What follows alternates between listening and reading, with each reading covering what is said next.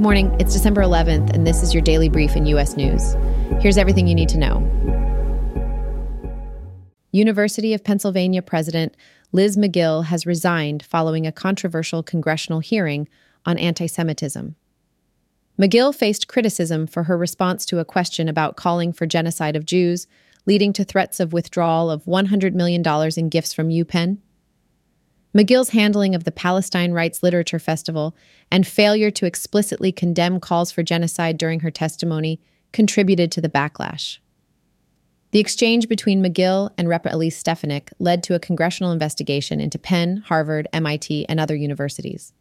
Concerns about anti-Semitism have increased at prestigious universities, with recent attacks in Israel and the Gaza conflict adding to the worries.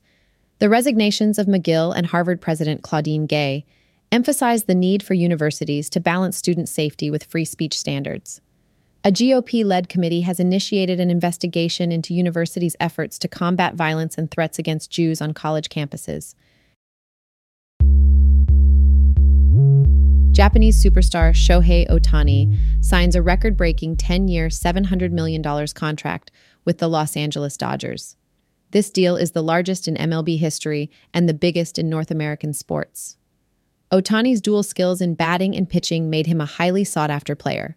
The contract structure helps the Dodgers stay under the luxury tax threshold and offers payroll flexibility and revenue-generating opportunities. Ohtani's signing strengthens the Dodgers team and opens significant business opportunities, especially in Japan where he is popular. Despite potential challenges stemming from Ohtani's past elbow injuries and limited capacity and pricing issues, his presence establishes the Dodgers as a dominant force in baseball.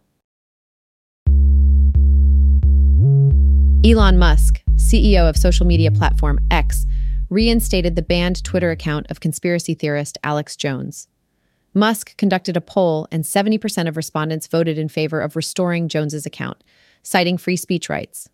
Jones was banned in 2018 for spreading false information about the Sandy Hook school shooting and abusive behavior. The decision has led to concerns among advertisers, some of whom have left the platform due to hate speech concerns.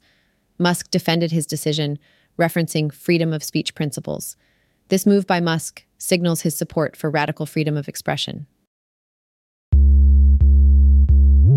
Javier Milei, an ultra-liberal economist and self-described anarcho-capitalist, has been elected as Argentina's new president.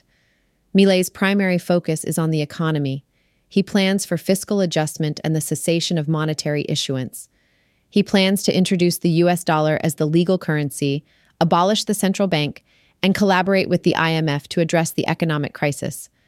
Critics have raised concerns about the potential consequences of his extreme proposals. Despite criticism, Milei has shown signs of moderation and willingness to collaborate with politicians and union leaders. The success of Milei's presidency will determine whether Argentina can embrace Bitcoin for long-term economic improvement and regain prosperity.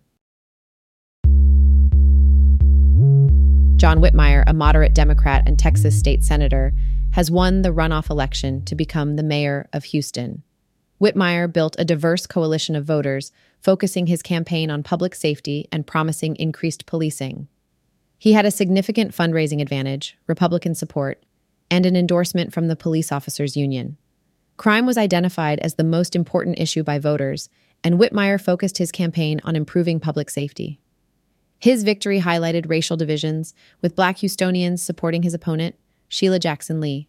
Whitmire's victory will trigger a special election to replace him in the Texas State Senate. He will replace outgoing Mayor Sylvester Turner and lead a diverse city with a large immigrant population, while navigating new laws imposed by the GOP-led state government. This has been your daily brief in U.S. News. To read more about these stories, follow the links in the episode bio. You can also subscribe to these updates at www.brief.news. And for more daily podcasts about the topics you love, visit www.brief.news/podcasts. Tune in tomorrow. We'll be back with everything you need to know.